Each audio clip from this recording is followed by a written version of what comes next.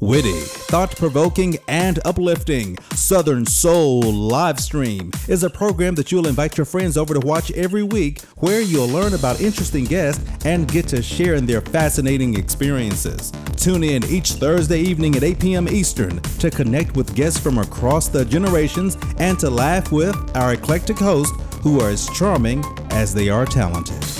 And now, ladies and gentlemen, here's our host, Calvin. Thank you, KD. We appreciate you and what you do. I am excited about the show tonight. We have someone that I've known for years. And I remember I was talking to her. I was like, you know what, Teresa, I don't even know what you do. All I know is you make a lot of money and you the boss and you the CEO. And she said, Calvin, it's okay.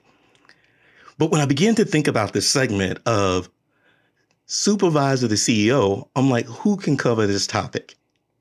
And Teresa came to mind. I called her up and she said, Calvin, I got you. Thank you for the village. Thank you, Teresa, for being here. Let me unmute you. How you doing? I am wonderful. Thank you. Thank you for inviting me. And I'm ready for this conversation. And you are not alone, because I have friends that have been my friends for 30 something years and they still don't know what I do. They call me Thomasina, as in Tommy. And they still don't know what I do. So this will be good. And I have some family members here. Thank y'all for joining, and some friends. And thank you. Awesome. Well, we will try to behave ourselves tonight so we don't get you in trouble with your family and friends.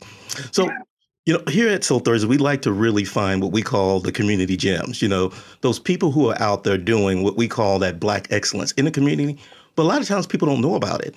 So when I really thought about this topic, right, CEO, Supervisor CEO, I thought about Teresa. And Teresa, what I want to do is just get started and help us get to know you. Do you mind telling us what we call your origin story? Where you grew up, where you went to school, the things you studied. Tell us about you and how you got started on your journey. Definitely. I am a grits girl raised in the South by way of Greenville, South Carolina. I grew up in Greenville, but my parents are from, and I lived a few years of my life in a small town in the Low Country, South Carolina, called Ridgeland, South Carolina, very close to Hilton Head Island. I was in my second grade year of moving to Greenville. I have a blended family. Two fathers are both educators, and I was the oldest of that blended family, oldest sibling, and also the oldest grandchild to graduate from both sides of the family side, the family father and mother. So I had a lot of expectations, especially from an education side. It was it was a no choice, but to get your education and as much of it so that you can elevate yourself in the family from generation to generation. So graduated from Malden High School, might be a familiar school. Kevin Garnett graduated from there and then went to Chicago.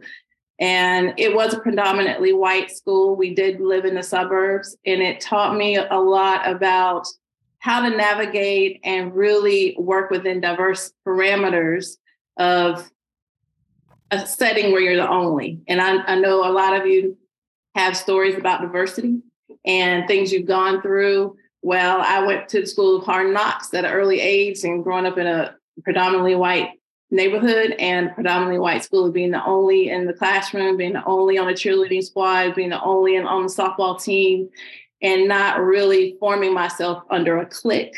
I'm not a clique person. So I think my leadership style is such that I'm very collaborative in that.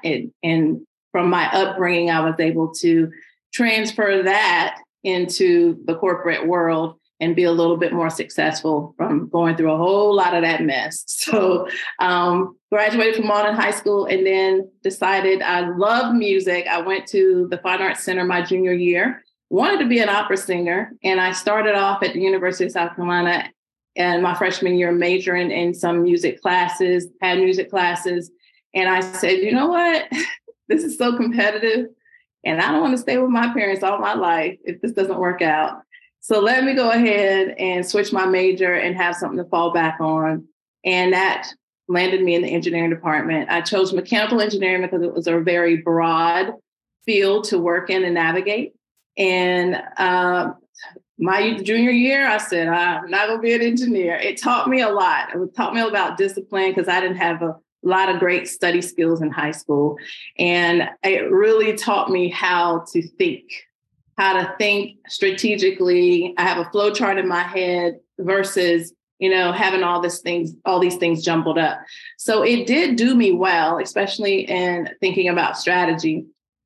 So I said, well, instead of changing my major back to music or a teaching degree or a math degree, as a Black female, let me go ahead and get this mechanical engineering degree. And that's what I did, and did not know until I started substitute teaching for my dad, who taught science and math at high school and at a alternative school where they kick people out in the day school, and it was a night school program. I caught the teaching bug, but I knew that I was not going to be working in the school system because I already made more money working side jobs than a teacher in the school system. So I didn't know. I was like, all right, so let's just give this engineering thing a try.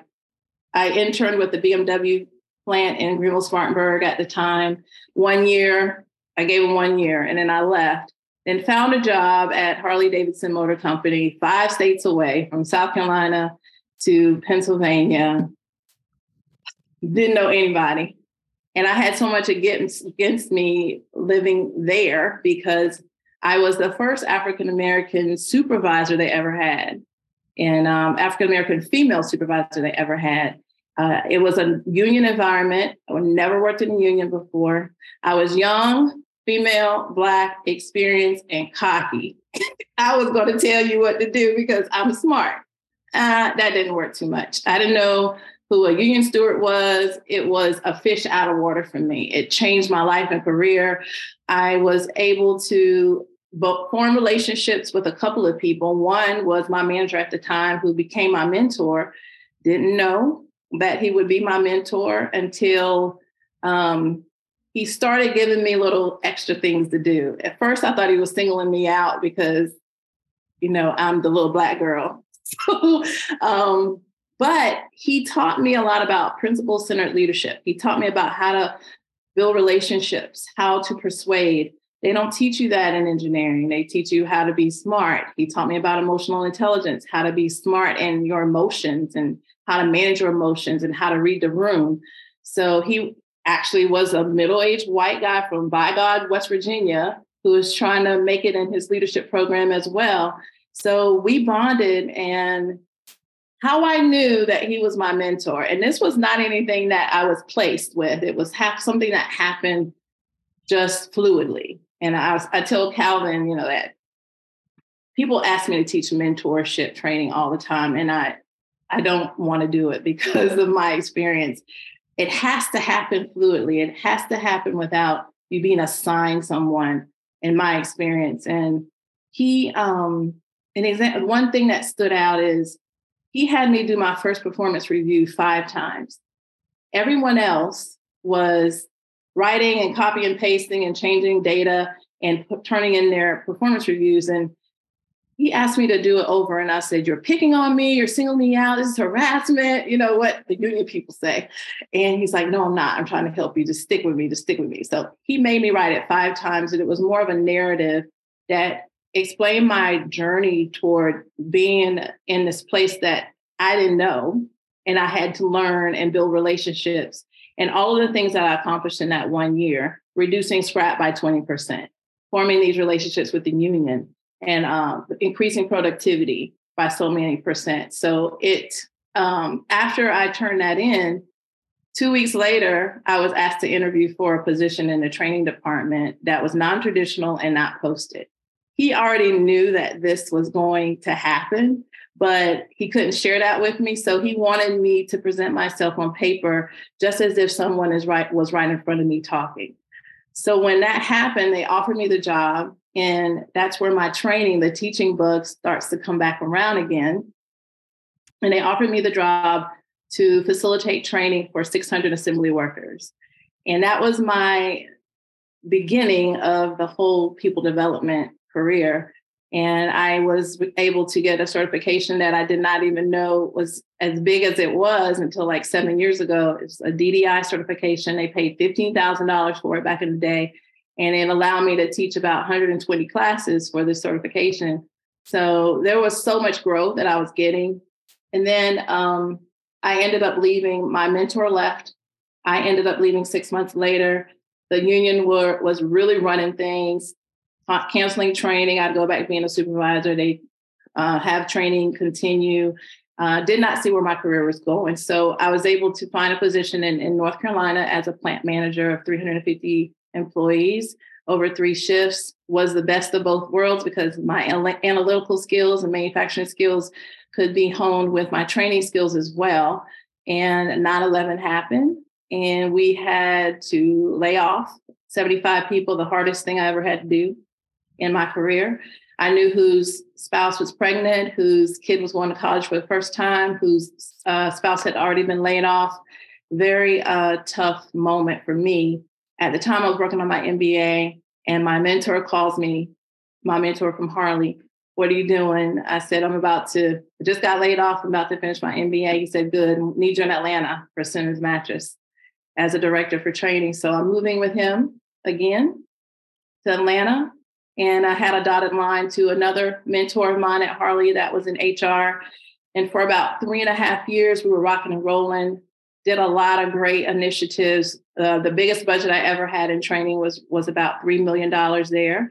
And the highlight of that position was we were able to get on the Forbes 100 Best Companies to Work for the first time in almost 100-year history of the company. And that was a proud moment. What also was a big turning point for me was I held the highest position as an African-American female again, going back to the only. But we're in Atlanta. We should have executives. We should have VPs in this company.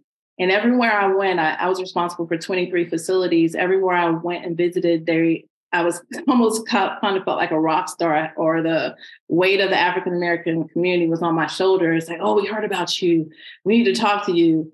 I said, I'm in training. I'm not in employee relations just because you say HR. So they wanted to pull me in because there was an instant trust by how I looked and how I moved in the organization. I had to watch what I said, my I's dotted, T's crossed. It was a very stressful moment for me, and that how I spoke was a representation of the whole community within that company of who I was as being an African-American female. The company sold, and we ended up having the opportunity to get a cash out. So the company turned downward, turned from the worst, a lot of politics with the change of the culture. And that what to me gave me the actual advantage to go out on my own. I'm single, not married. And I told myself, well, I need this amount of money to do this on my own. I had no doubts that. I said, I got so many questions. I mean, it all now makes sense because in knowing you, I see you doing these things that have different skill sets, right? I see, for example, you being comfortable with finance over here, but you're comfortable with leading in the room and you're comfortable with training. But then when you talk about your background, where you started in a music study and you're like, no, I'm just going to pick something easy. I'm going to pick this mechanical engineering. And then you kind of, find what I don't know what to call it, fortune, where all of these things begin to kind of, come together for you. But what I love about your story is you've been extremely successful. You've been opportunity after opportunity, but at the same time, I think something's going to change, right? There's a feeling of maybe you keep doing this or maybe you do something different. Tell us what happens next. Because I'm thinking, you could stay in corporate for the rest of your life, be successful, be promoted, but something else was going on. Tell us about that. Right. Each year, each position I had, Harley going from a supervisor to a trainer in assembly, that was within 10 months. I was losing focus because I was not given a lot of challenge for that position. Moving on, was promoted within 11 months of the next company, got bored. I achieved everything I needed to, actually exceeded everything I needed to. And I was growing outside of the company too fast for the company to keep up with. And I was bored. I was not feeling challenged. There was one time that I did convince the company, one of the companies, to actually give me a position that I said that was greatly needed. And that lasted maybe about 6 months, and I achieved that. So I felt I always needed to do something more, and I didn't want to feel like I was in a box or feel like I was limited. So each position that I held was roughly around 3 to 3.5 years. Mm-hmm. So I was moving from Pennsylvania, North Carolina, now Atlanta. And I had the opportunity to have this cushion financially, because that's always a good thing. I can't go back to mom and daddy. To have that cushion and to do what I wanted to do. So being an entrepreneur or having multiple eggs in my baskets, multiple companies to work with, multiple clients, was a dream come true. And gradually I built that. And my mentor became the CEO of a company. And I was able to be a client for him. That started off my career as a CEO of my company about 19 years ago. And that gave me the fortitude to actually build from there. Let's talk about that pivot, because I like a few things that you said. I like a lot, pretty much everything you said. But there's a key themes that I'm noticing. I was just talking to Lady J about this concept of MBAs and entrepreneurs, of how people may have the book knowledge, but they don't really have the grit, right, for entrepreneurship. But then at the same time, you pivot from corporate, which is a whole different world, to entrepreneurship. How did that happen? Because I got two questions. One, I could see it being scary. I can see it being like, how do you do that? Because to me, it's like two different worlds. Mm-hmm. But at the same time, another thing that I've seen in your story is mentorship after mentorship after mentorship. So I really want to kind of hear two questions. First, do you mind telling us about mentorship and how you feel that that's important to not only your career development, but other people's career development? And two, how did this help you really pivot from a highly successful career to entrepreneurship, where you're leading your own, paying all your bills? As I say, you take out the trash, you pay the bills, the light bill, you're doing everything. That's scary, especially when you've been in corporate for a while, where all you got to do is do your job. Now you stepping into entrepreneurship where you got to do it all. Tell us about mentorship. Tell us about the pivot. Well, the mentorship for me was one that it was like Mark. His name is Mark, my mentor. He was strategically planning for my development without me knowing about it. And gave you the example of me becoming a trainer and him grooming me with this performance review. There were other things he was doing in the background. Like, he knew when he became the CEO that I was going to be a client of his. I didn't know it at the time, but he knew it. And he was planning for that. He was actually grooming his executive leadership team to be convinced that we need development of people. And I have the perfect person who knows how to do this, because he groomed me for that at Harley and at Simmons.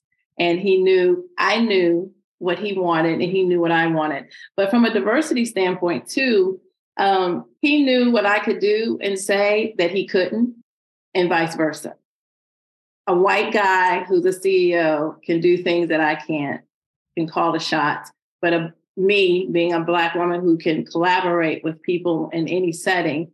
And by the way, I'm an engineer, but I'm not a typical engineer. A lot of engineers are introverted. They don't like people. They're reserved. I'm extroverted. I'm about data and people. So in a room, in a meeting, I can understand every single person. And when they're confused, I can break it down where everyone can understand. That was the niche that I found that I had from a sweet spot perspective of growing people. So right now in my business, my sweet spot is taking an engineer who's an individual contributor or someone who's technically minded and growing him into a great leader of people and having a good team, have them be very team oriented.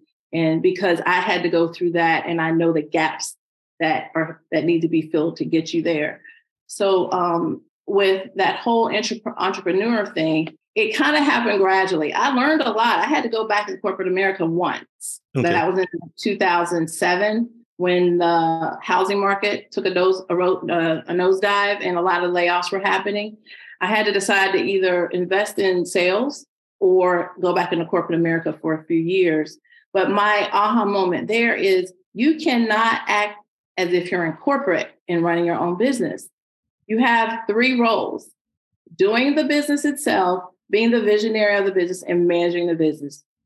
Doing those invoices, going to networking events, doing the actual training in the classroom, that day to day. You assume 3 roles. And there's a book called The E-Myth, or The Entrepreneurial Myth, that I did read, which is a great book if you're thinking about going into business for yourself.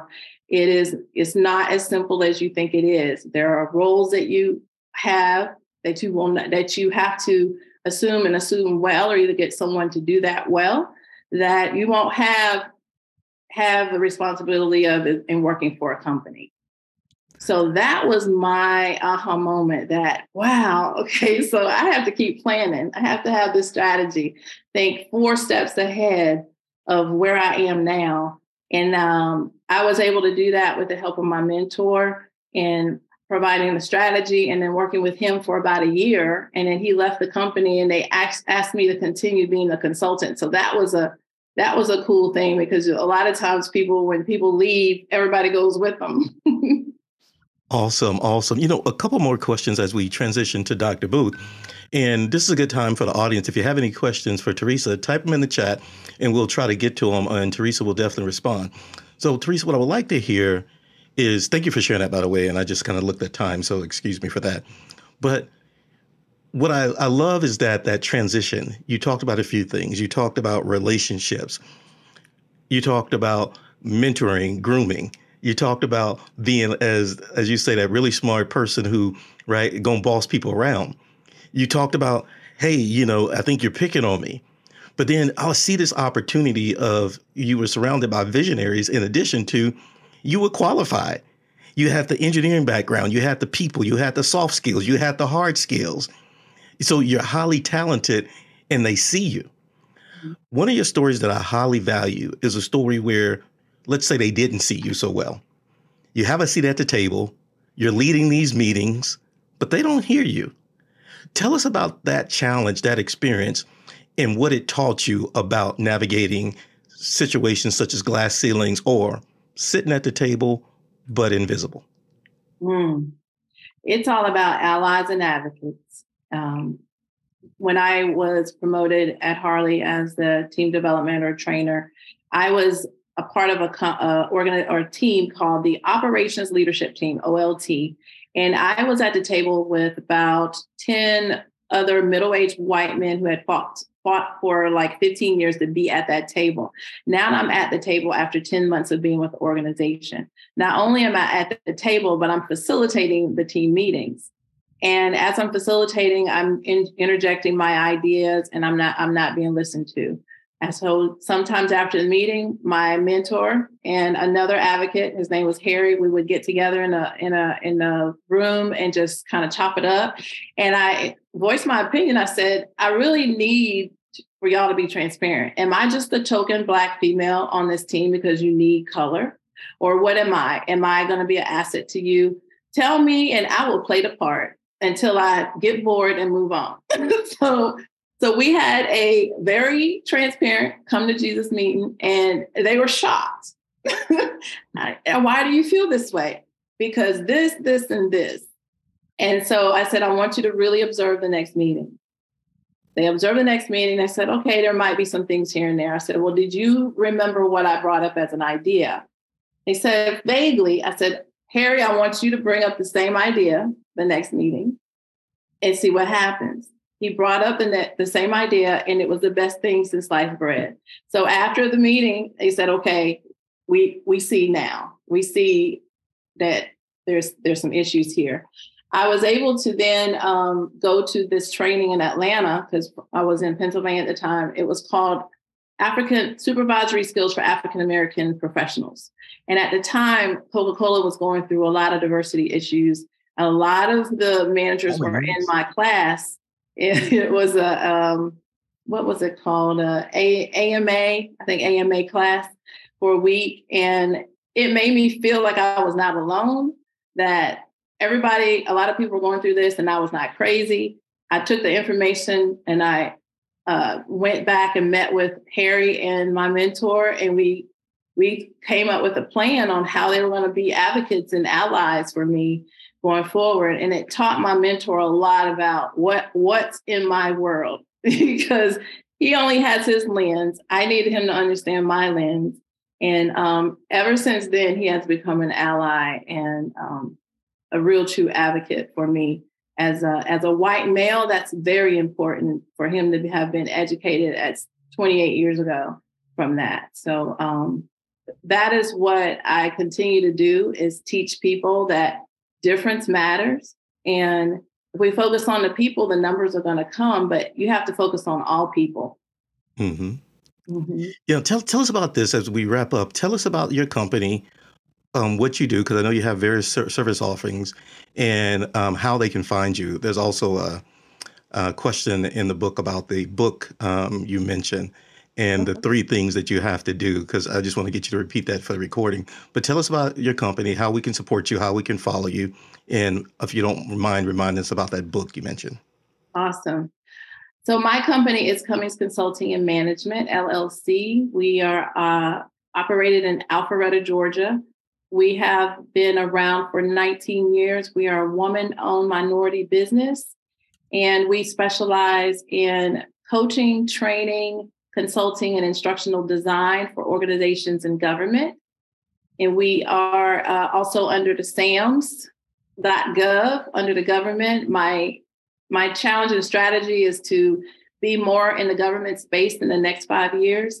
But companies I have worked with are BMW, NASA, CDC, Synchrony Bank. Who else? I've worked with Xfinity, Comcast. Who else? Let's see. With the projects that I have currently. I also am working with Boeing, starting a project next week. Let's see, who else? There's lots of corporate companies. My government companies, I guess you could say that's NASA as well, but I am a client of mine is the USDA. Awesome. Well, thank you, Teresa, for hanging out with us. I shared your website in the chat. That's Cummings, CUMMINGS.com. You can follow Teresa. You can also connect with her on LinkedIn. That's Teresa Cummings. And any last words, anything you want to share with us before we transition to Dr. Booth? No, just continue to grow. If you have any questions, I will put my email in the chat and we can go from there. Thank you for your time. Awesome. I love it. I love mentoring. I love playing it forward. I love the story. One of the things that I've heard recently is the nuance of how it can be hard for people, definitely women, to find those mentors. The people who actually are sincere in supporting them navigate these hurdles. I like the story that Teresa tells about having a seat at the table, yet being invisible at that table. And I like how she began to build relationships to help her navigate her career pivot from supervisor to CEO. Next up, we have Dr. Booth. What's up, lady? How are you doing? I am great. Thanks for asking. What do you think about Teresa? I mean, Sister Girl who goes from music to engineering and be like, yeah, I just need something to fall back on. Who does that, right? Right. But I love the story. I mean, what do you think about Teresa? It's absolutely amazing. Especially, I love the part about the mentor, because it shows that you just never know who can be that person for you. Because sometimes they're like, well, if they look like me and they sound like me, then that must be my person.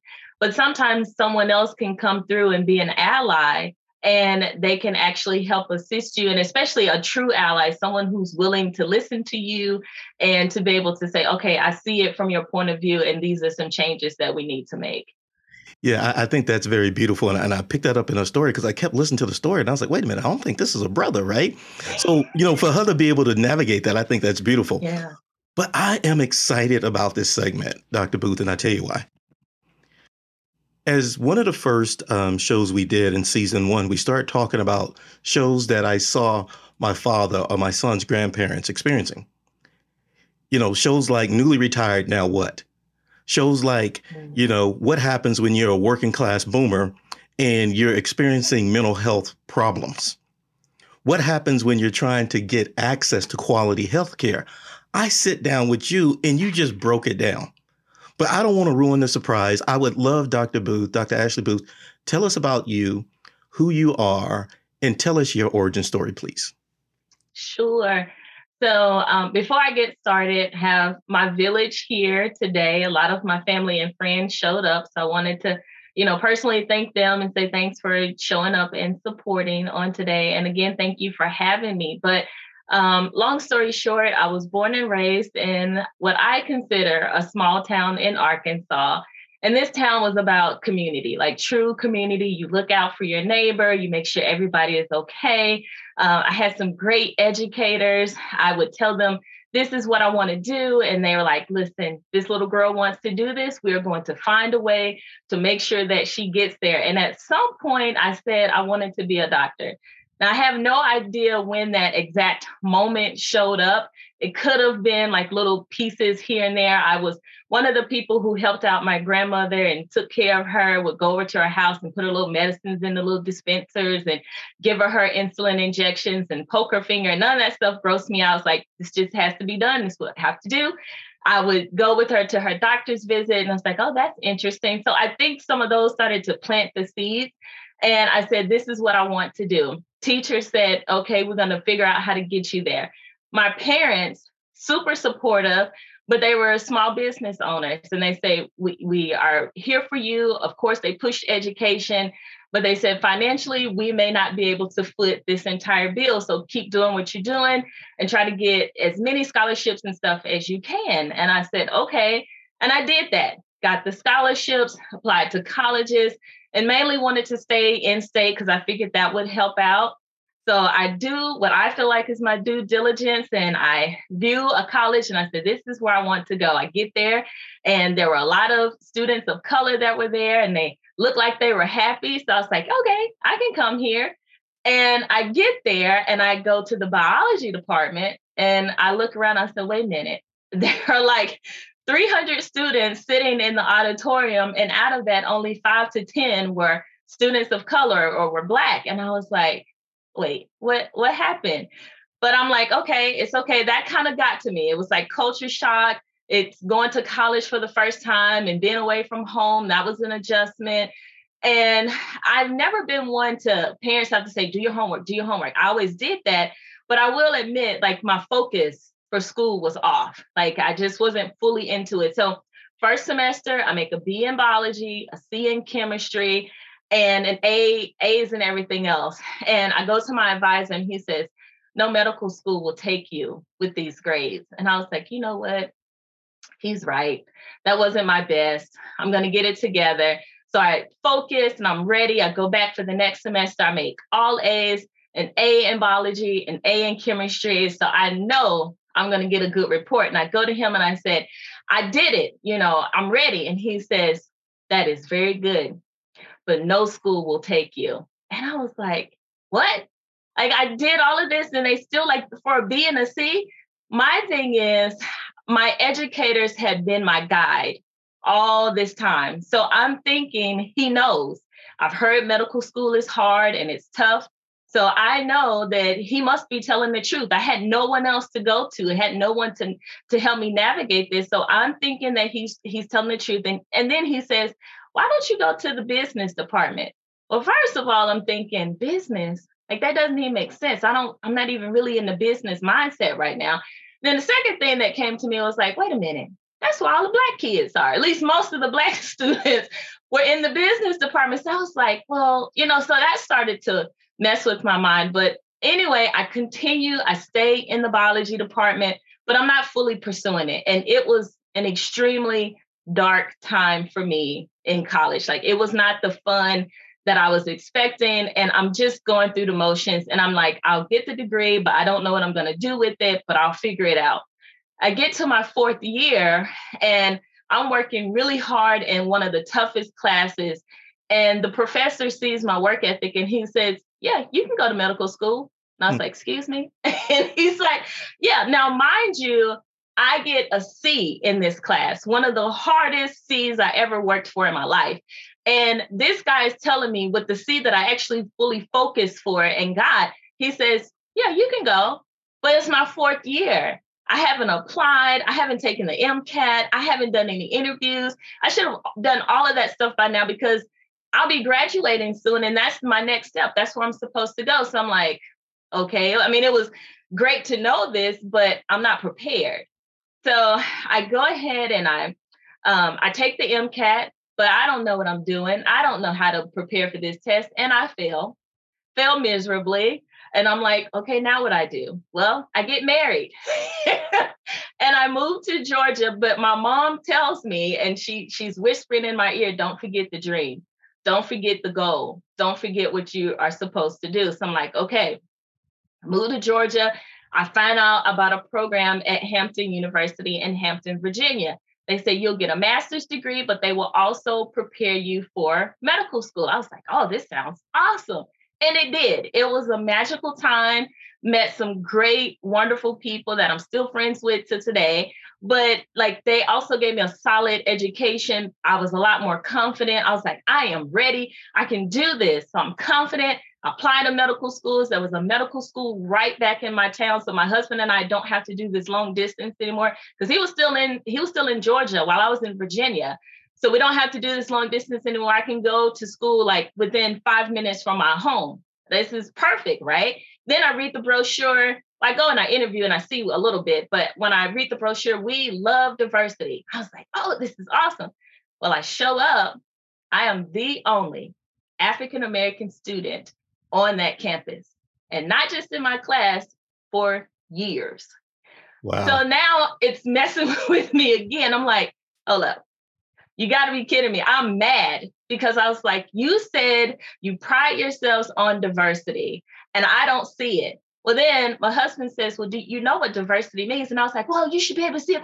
He was like, no, diversity means whatever their little criteria is. And basically, if you came from certain parts of the state, then that was considered diversity for them. So you don't have to see it. You just have to come from these different parts.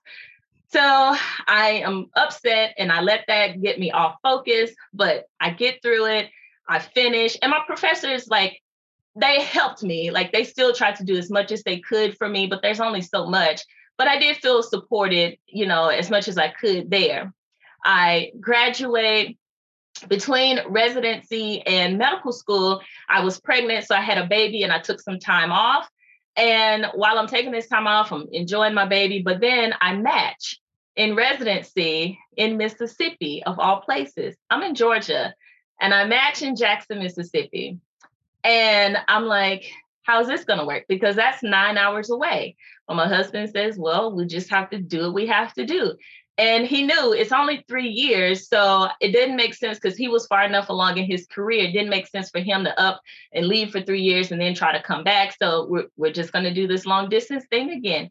So I take my 9-month-old baby to Jackson, Mississippi. And on the way there, people are saying, Mississippi, oh my God, that's going to be horrible. They're going to be so racist and it's going to be backwards and da. So I'm like, oh my God, I don't know how this is going to work. But I was like, girl, you got to do what you got to do. Just go on down there and figure it out. So I get there. Soon as I get to Mississippi, like I feel welcomed. Like there was like a welcoming energy there. I get into my orientation and I see all of these students and residents of color. Then I go into different departments and I see all of these attendings that are of color or they're Black. And I'm like, oh my gosh, like I didn't even see this in my medical school career. So I was like super excited. I'm like, hey girl, what's your name? And I know a lot of these people thought I was crazy because I'm just going up to them because like I didn't see any of me when I was in med school. So like I would go up, girl, what's your name? Okay, I'm gonna add you to my phone. I'm trying to get a little group together and stuff. And so I know they thought I was crazy, but I absolutely loved Mississippi. The people were great. Still have some great friends and supporters that are there. Got a great education and training. And with that training, that first year, they allow you a whole hour with a patient. I was like, oh my gosh, this is so great. I get you to sit down, talk to them, we chit chat, figure out what's going on. Then by the time you get to the third year, they say, okay, you need to see about 4 patients an hour because we need to get you prepared for the real world. And I'm starting to feel it. And I was like, I'm uncomfortable with this. I feel rushed. I'm rushing into the room. I'm rushing out of the room. My patients feel like I'm rushed. And then they always, at the end, sometimes give you that, oh, by the way. And I'm like, by the way, what? I like and they was that. like, I'm having chest pain. So then I have to address that. And so that's when it started with the whole burnout. Go ahead, Calvin. Well, I like that statement because I know, as you mentioned before, it's like you start with the hour, then they cut you down to 30 minutes or 15 minutes, right? 15 minutes real world. And the way you described it before, you like patients tend to wait to the last minute to tell you what's really going on with them. So the significance is that you rush and they got you on a 15-minute schedule and somebody says, hey, but continue, because I love this moment because it's a transformative moment.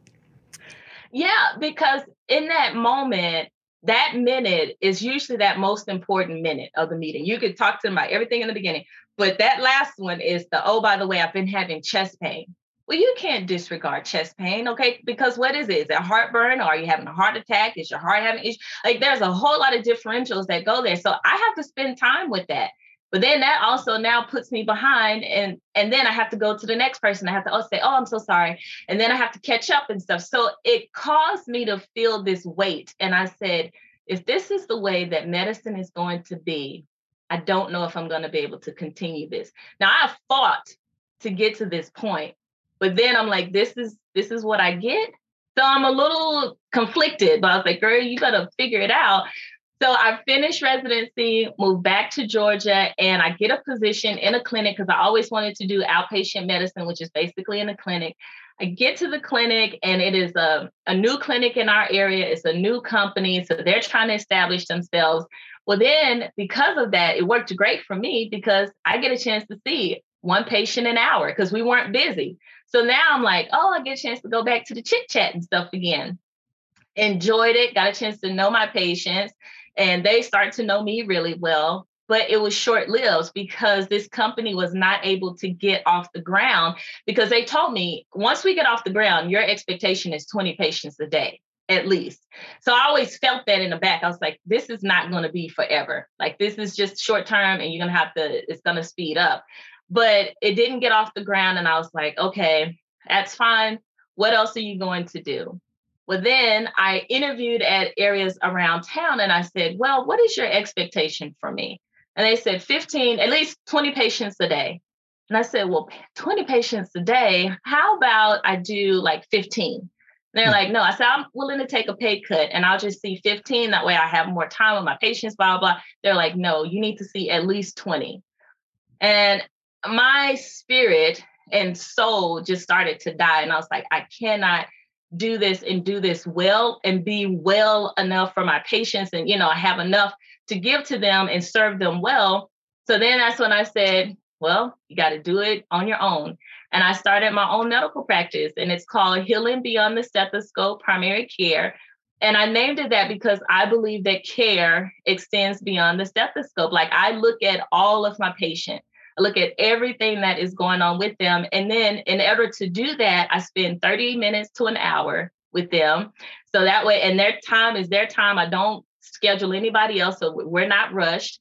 And they have access to me. They can call me, they can email, they can text. So when they get a text, it's like, oh, I'm texting the doctor. And I'm like, yes, you are. So, but that helps to build the relationship, but it also helps to make it all make sense because I tell people all the time, life affects your health.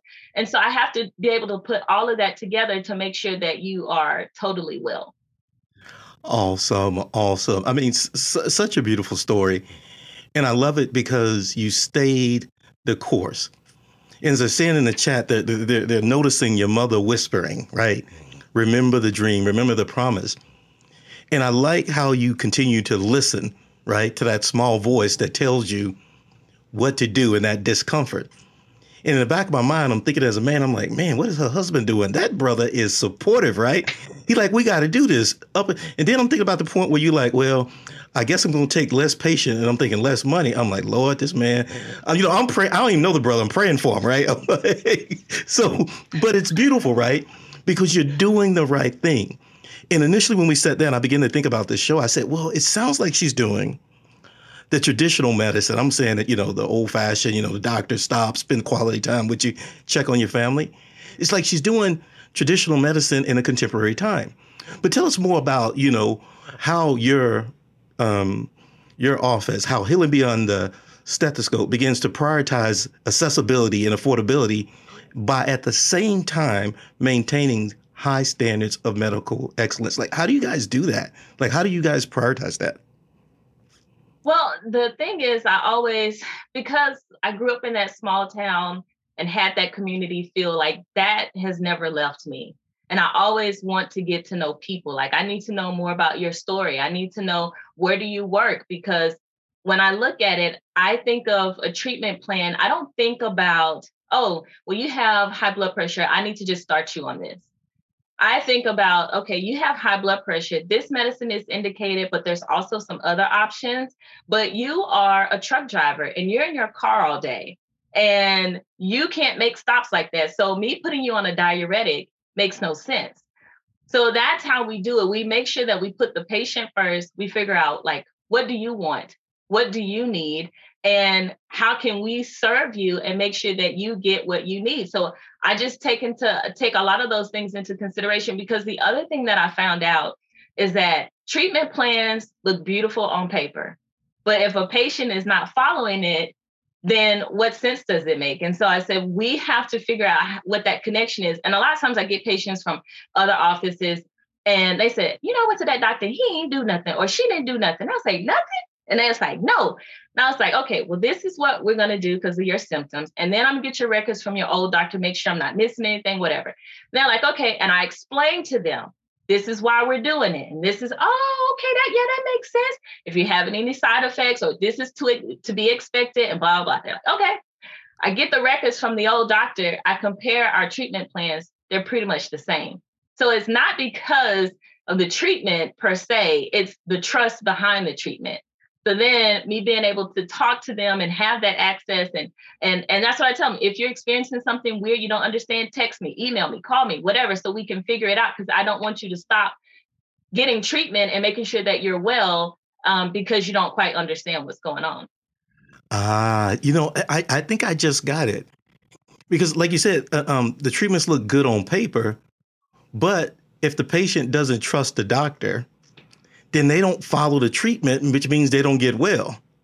So now I begin to understand the quality time that you're spending with the patient allows not only for you to get to know them better, but for them to begin to develop a certain sort of trust in your sincerity that allows them to do what they need to do to get better. And, it just hit me because I was like, oh, well, like you said, it was the same treatment plan. And I'm pretty sure you have other stories like that you can share. Oh, yeah, absolutely. It happens quite frequently. And that's one of the reasons why I started my social media pages. I do a weekly YouTube, and I either will have a doctor to come on and discuss something that I know my patients are interested in, or I will do a talk. And it's all because education. There's a lot of misinformation out there. And I have patients that'll come in, they'll tell me something like, that's not right. And so then it's like, no. And I was like, no, let's talk about it. Let's break it down. They're like, oh, okay. And I can see that light bulb come on. And then they're like, okay, now that makes sense. Okay, now I'll do it. So I'm like, if you are dealing with that and you're thinking about that, then I know some other people are thinking about it the same way. So then I was like, how can I get this information into more hands? Because I know for a fact, and I've seen it, that once patients understand, then they're more empowered, and then they're more willing to do what it is that they need to do. Yes, indeed. I love that because, misinformation is real. I can't remember who I was talking to about misinformation, and hopefully you can share with us some examples, right, of the things that people get confused on and get stuck on. Do you have any examples you can share with us of misinformation? Oh my gosh, it is.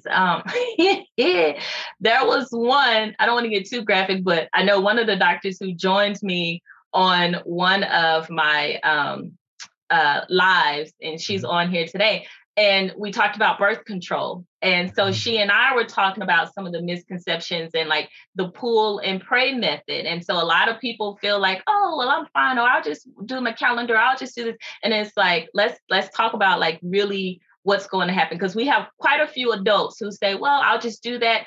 Or they say, I don't want any children. But then you say, are you using protection? And I say, So it was like, well, then you want children. No, I don't want any more kids. I had a gentleman that came in my office just the other day.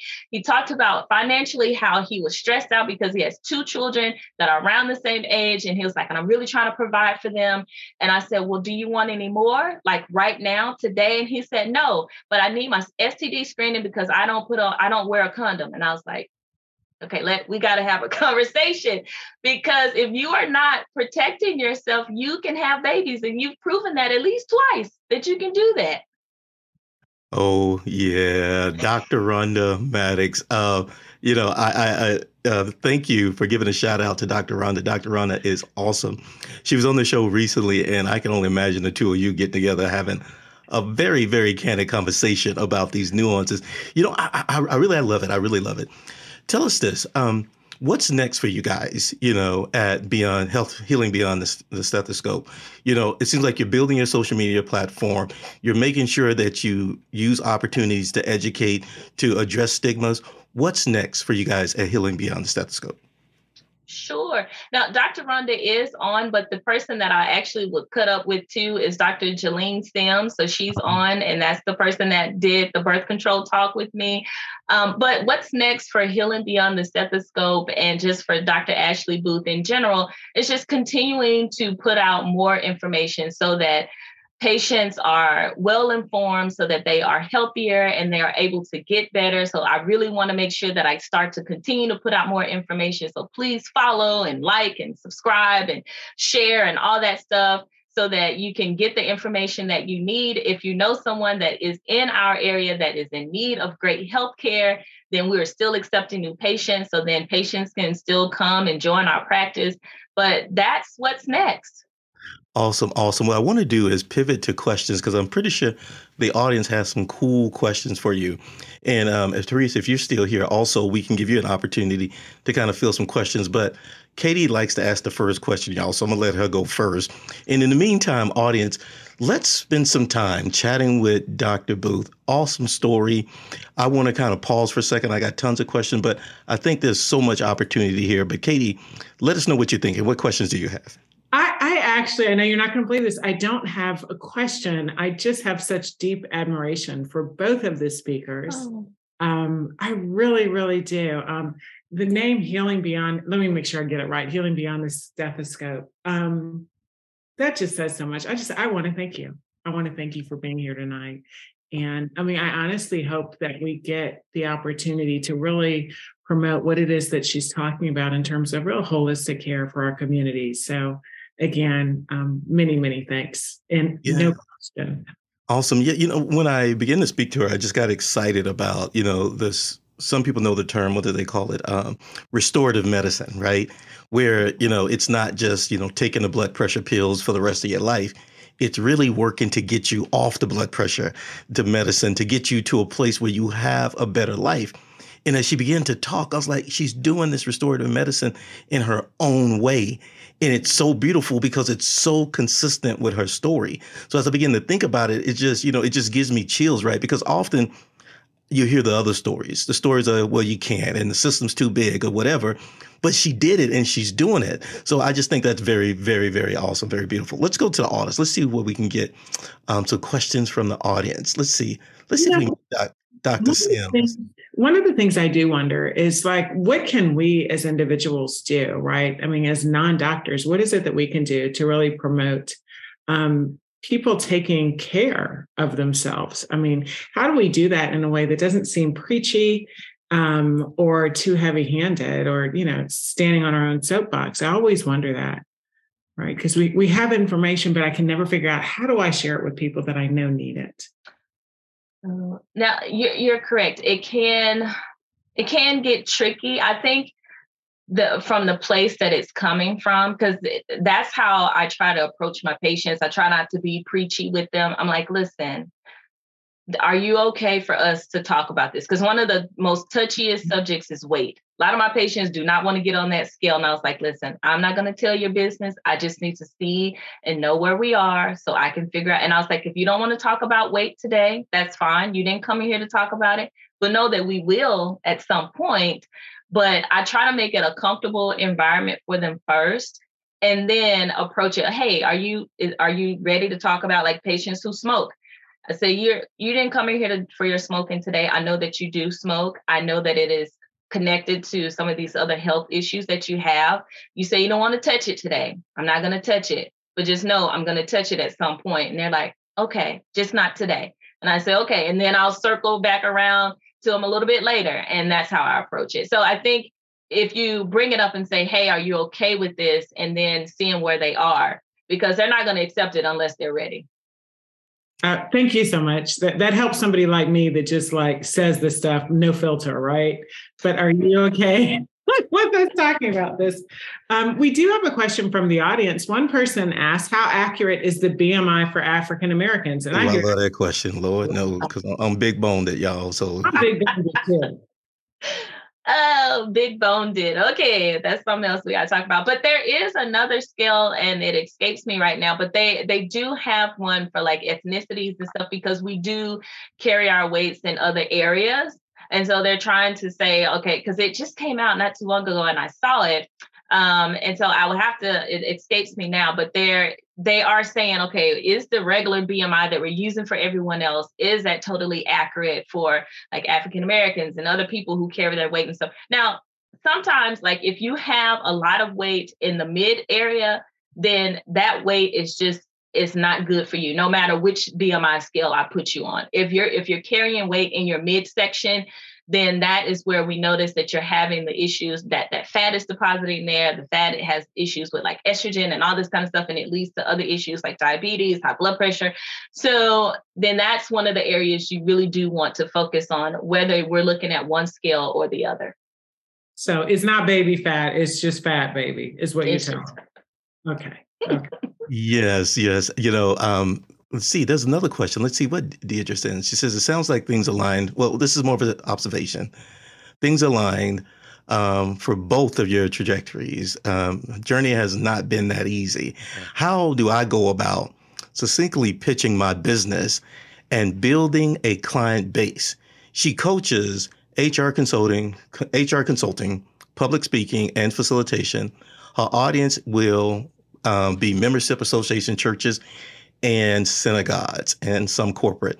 So I think Deidre has a great question, and Deidre is awesome. She was on the show a few weeks, but she's like, hey, she's had a different journey, right? She's probably at that place I like to call the messy middle. Any advice we would give Deidre as she begins to essentially begin to grow and scale her business? You want to go first, Teresa? Yes, you are very similar to me, and I will offer you a 1 hour talk so that we can go deeper into this.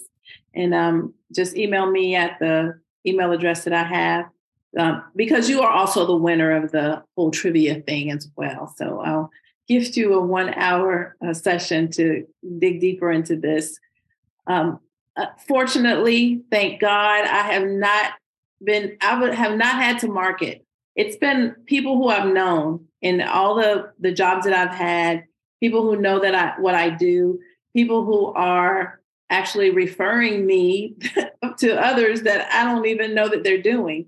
So having that good circle of people that understand what you do and know what you do, focusing on the audience that you're trying to attract, having Facebook and a marketing strategy on social media platforms that don't really focus on the audience that you're trying to get doesn't do much. But if you focus on distinctly the audience that you're trying to have and build from there, that's helpful too. We talked about mentorship. Go there. Churches, I don't have a lot of knowledge. I know that some churches have big budgets and some don't. So from a monetary perspective, you might be given some, what they call it, some kind donations. So I don't know if that's going to pay your bills. But there might be people within the church that are CEOs and VPs that you can leverage some of that. One of my one of the people that I used to study, his name is Joel Barker. His definition of a leader is a person you'd follow in a place you wouldn't want to go by yourself. He was the one that created the term paradigm shift for corporate America. He didn't create it, but he made it popular. So I was able to meet him. He was like a rock star. And how he got his start was going to nonprofit organizations like United Way. I forgot some other ones that he had, but they were big. And he said, I will train and consult you for free. There's one thing that I need you to do. I need your board of directors to be present. Well, who's on the board of directors? CEOs and top executives of these corporations. And that's how he got his start to work with people like the Googles and the Microsofts and the HPs of the world. So he got his start by giving of himself for free, but making sure that the people that he needed to talk to was in the room. Awesome. I love it. I love it. 5 more minutes with our speaker before we transition to our wrap up. But we got K Boogie with his tribute to Prince. In addition to, yes, we're going to finalize the winner for tonight. But I do have a question for the audience. I mean, not for the audience, for the speakers. I happen to know that COVID was a tough time for many businesses. And I remember talking to Teresa around that time, and it was a curveball for many people. Any advice or any lessons learned that you guys gained coming out of COVID, where you maybe adjusted your strategy or adjusted your business?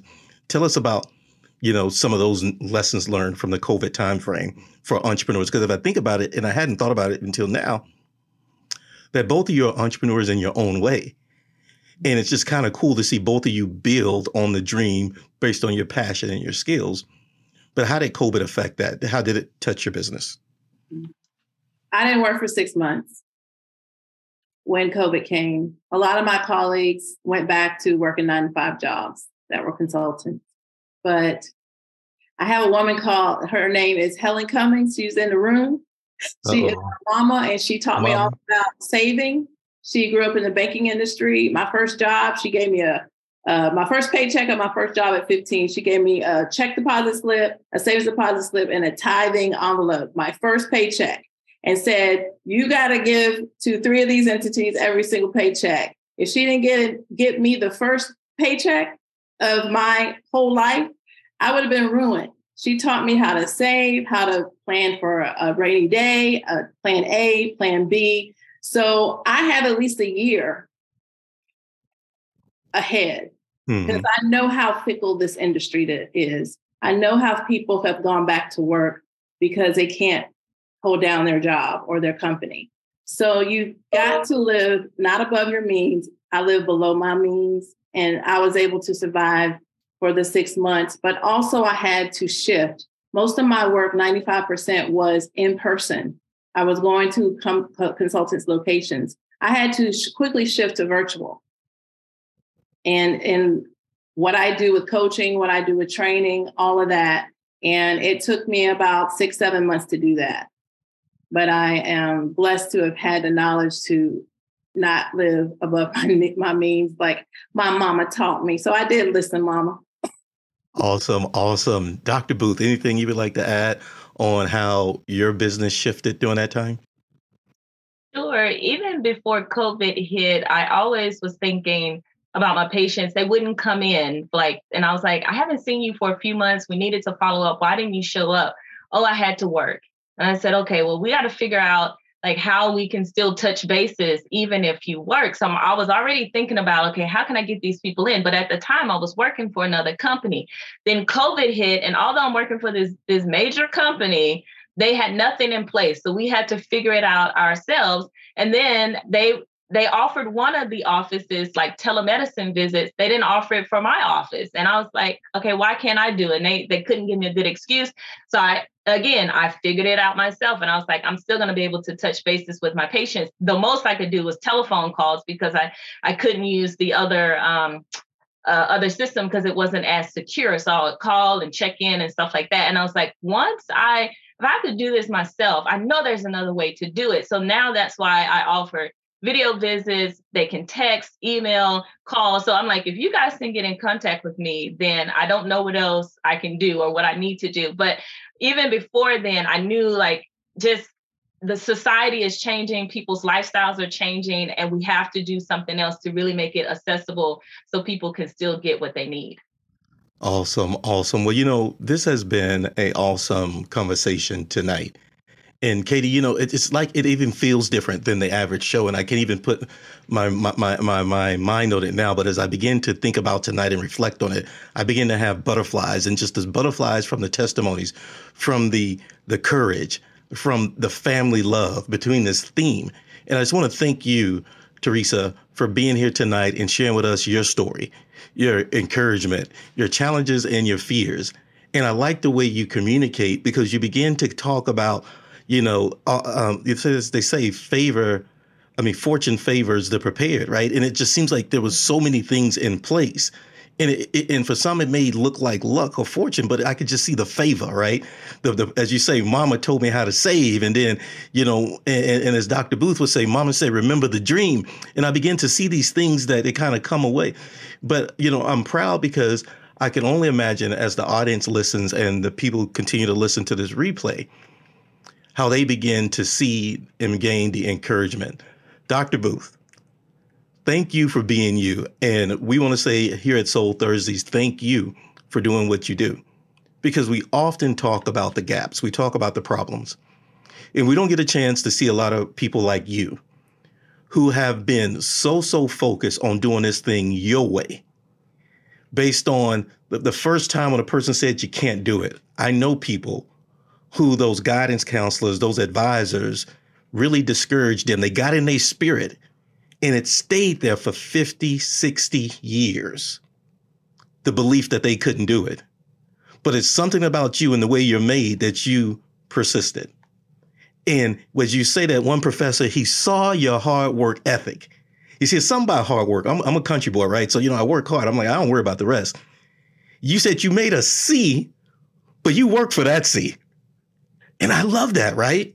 Because at the end of the day, we now know as adults, it's like, it's really about the work you put in it, right? And then you go and you get into these programs. And then I love when you get to Mississippi, as I say, Mississippi. And you start hugging Black folks. They're like, what's wrong with her? Like, for real? like, why is she hugging Black folks? I'm sure you made the people nervous, but they still appreciate you nonetheless. So I just want to say thank you for being you. Thank you for sharing your story. We're going to transition to, let's see if I can unmute K Boogie. K Boogie, go ahead and talk to us tonight. Let me see if I can get you set up. I got one of your echoes. I have to turn you off. Echo. Look, both of these women have so much peace. That's the one thing that comes across to me, is that they are just, it just feels like so much peace is just surrounding them, and just so much wisdom coming from them. So I'd like to say thank you again. I'm just happy to be just in your presence virtually. Thank you, women. Yeah, I'm still going to give Teresa a hard time talking about she's an opera singer. Like, well, I was just going to go and be an opera singer, and I just changed my mind, and I decided to be like, who does that, right? And for the family out there, y'all know she's special. Now, come on, who does that? Who goes from opera to be like, well, I'm just going to be an engineer and do my thing? Nobody. You gotta eat. You said you got to eat. And I like eating. She said, I got to eat. And I think it's something about college. When you get just a little hungry in college, it's just a little bit. You don't need a lot. In that little hungry in college, I think she probably experienced a little of that. But thank you guys for being here tonight. I wanted to let you guys know, as K Boogie comes online, about the next show we got next week. If it's your first time here at Show Thursday, I want to say thank you guys for being here. Everything we do is supported by volunteers like Katie when she comes to work. And but everything we do is through our campaign, the Buy Us a Coffee campaign. And what we say is that if you see on the screen, you have a code, and you can actually, click that code. And I'm going to send you a link also in the chat where you can support what the work we do here. Oh, Tamika is online. Thank you, Tamika. I knew everybody at work tonight. Hey, Tamika. Tamika has just put in the chat how you guys can support the work we do through PayPal, through Buy Us a Cup of Coffee campaign. And what I love about our Buy Us a Cup of Coffee campaign, click on that link and you will see the testimonies. you will see the message that people who donate, they leave behind messages of why they appreciate the work we do here at Soul Thursdays. And y'all, we are so excited about the work we do. We're in the process of applying for our second grant. We got a grant a couple months ago, but we're not stopping there. Next year, that we're planning. In addition to, we will be submitting our next grant coming up pretty soon, because the work we do here is supported by the social proof and the evidence. When you donate that $5, yeah, we bougie, we like Starbucks coffee, right? When you support that $5 and put comments in, that creates what we call social proof. Evidence that we just not here because we look good. We here because we create value. So thank you guys for being here tonight. Any last words, Katie? Thank you. Thank you for joining us at Southern Soul Livestream Talk Show. Join us weekly at soullivestream.com. If you're joining us live, we'll take a quick music break and then come back for a discussion with the audience.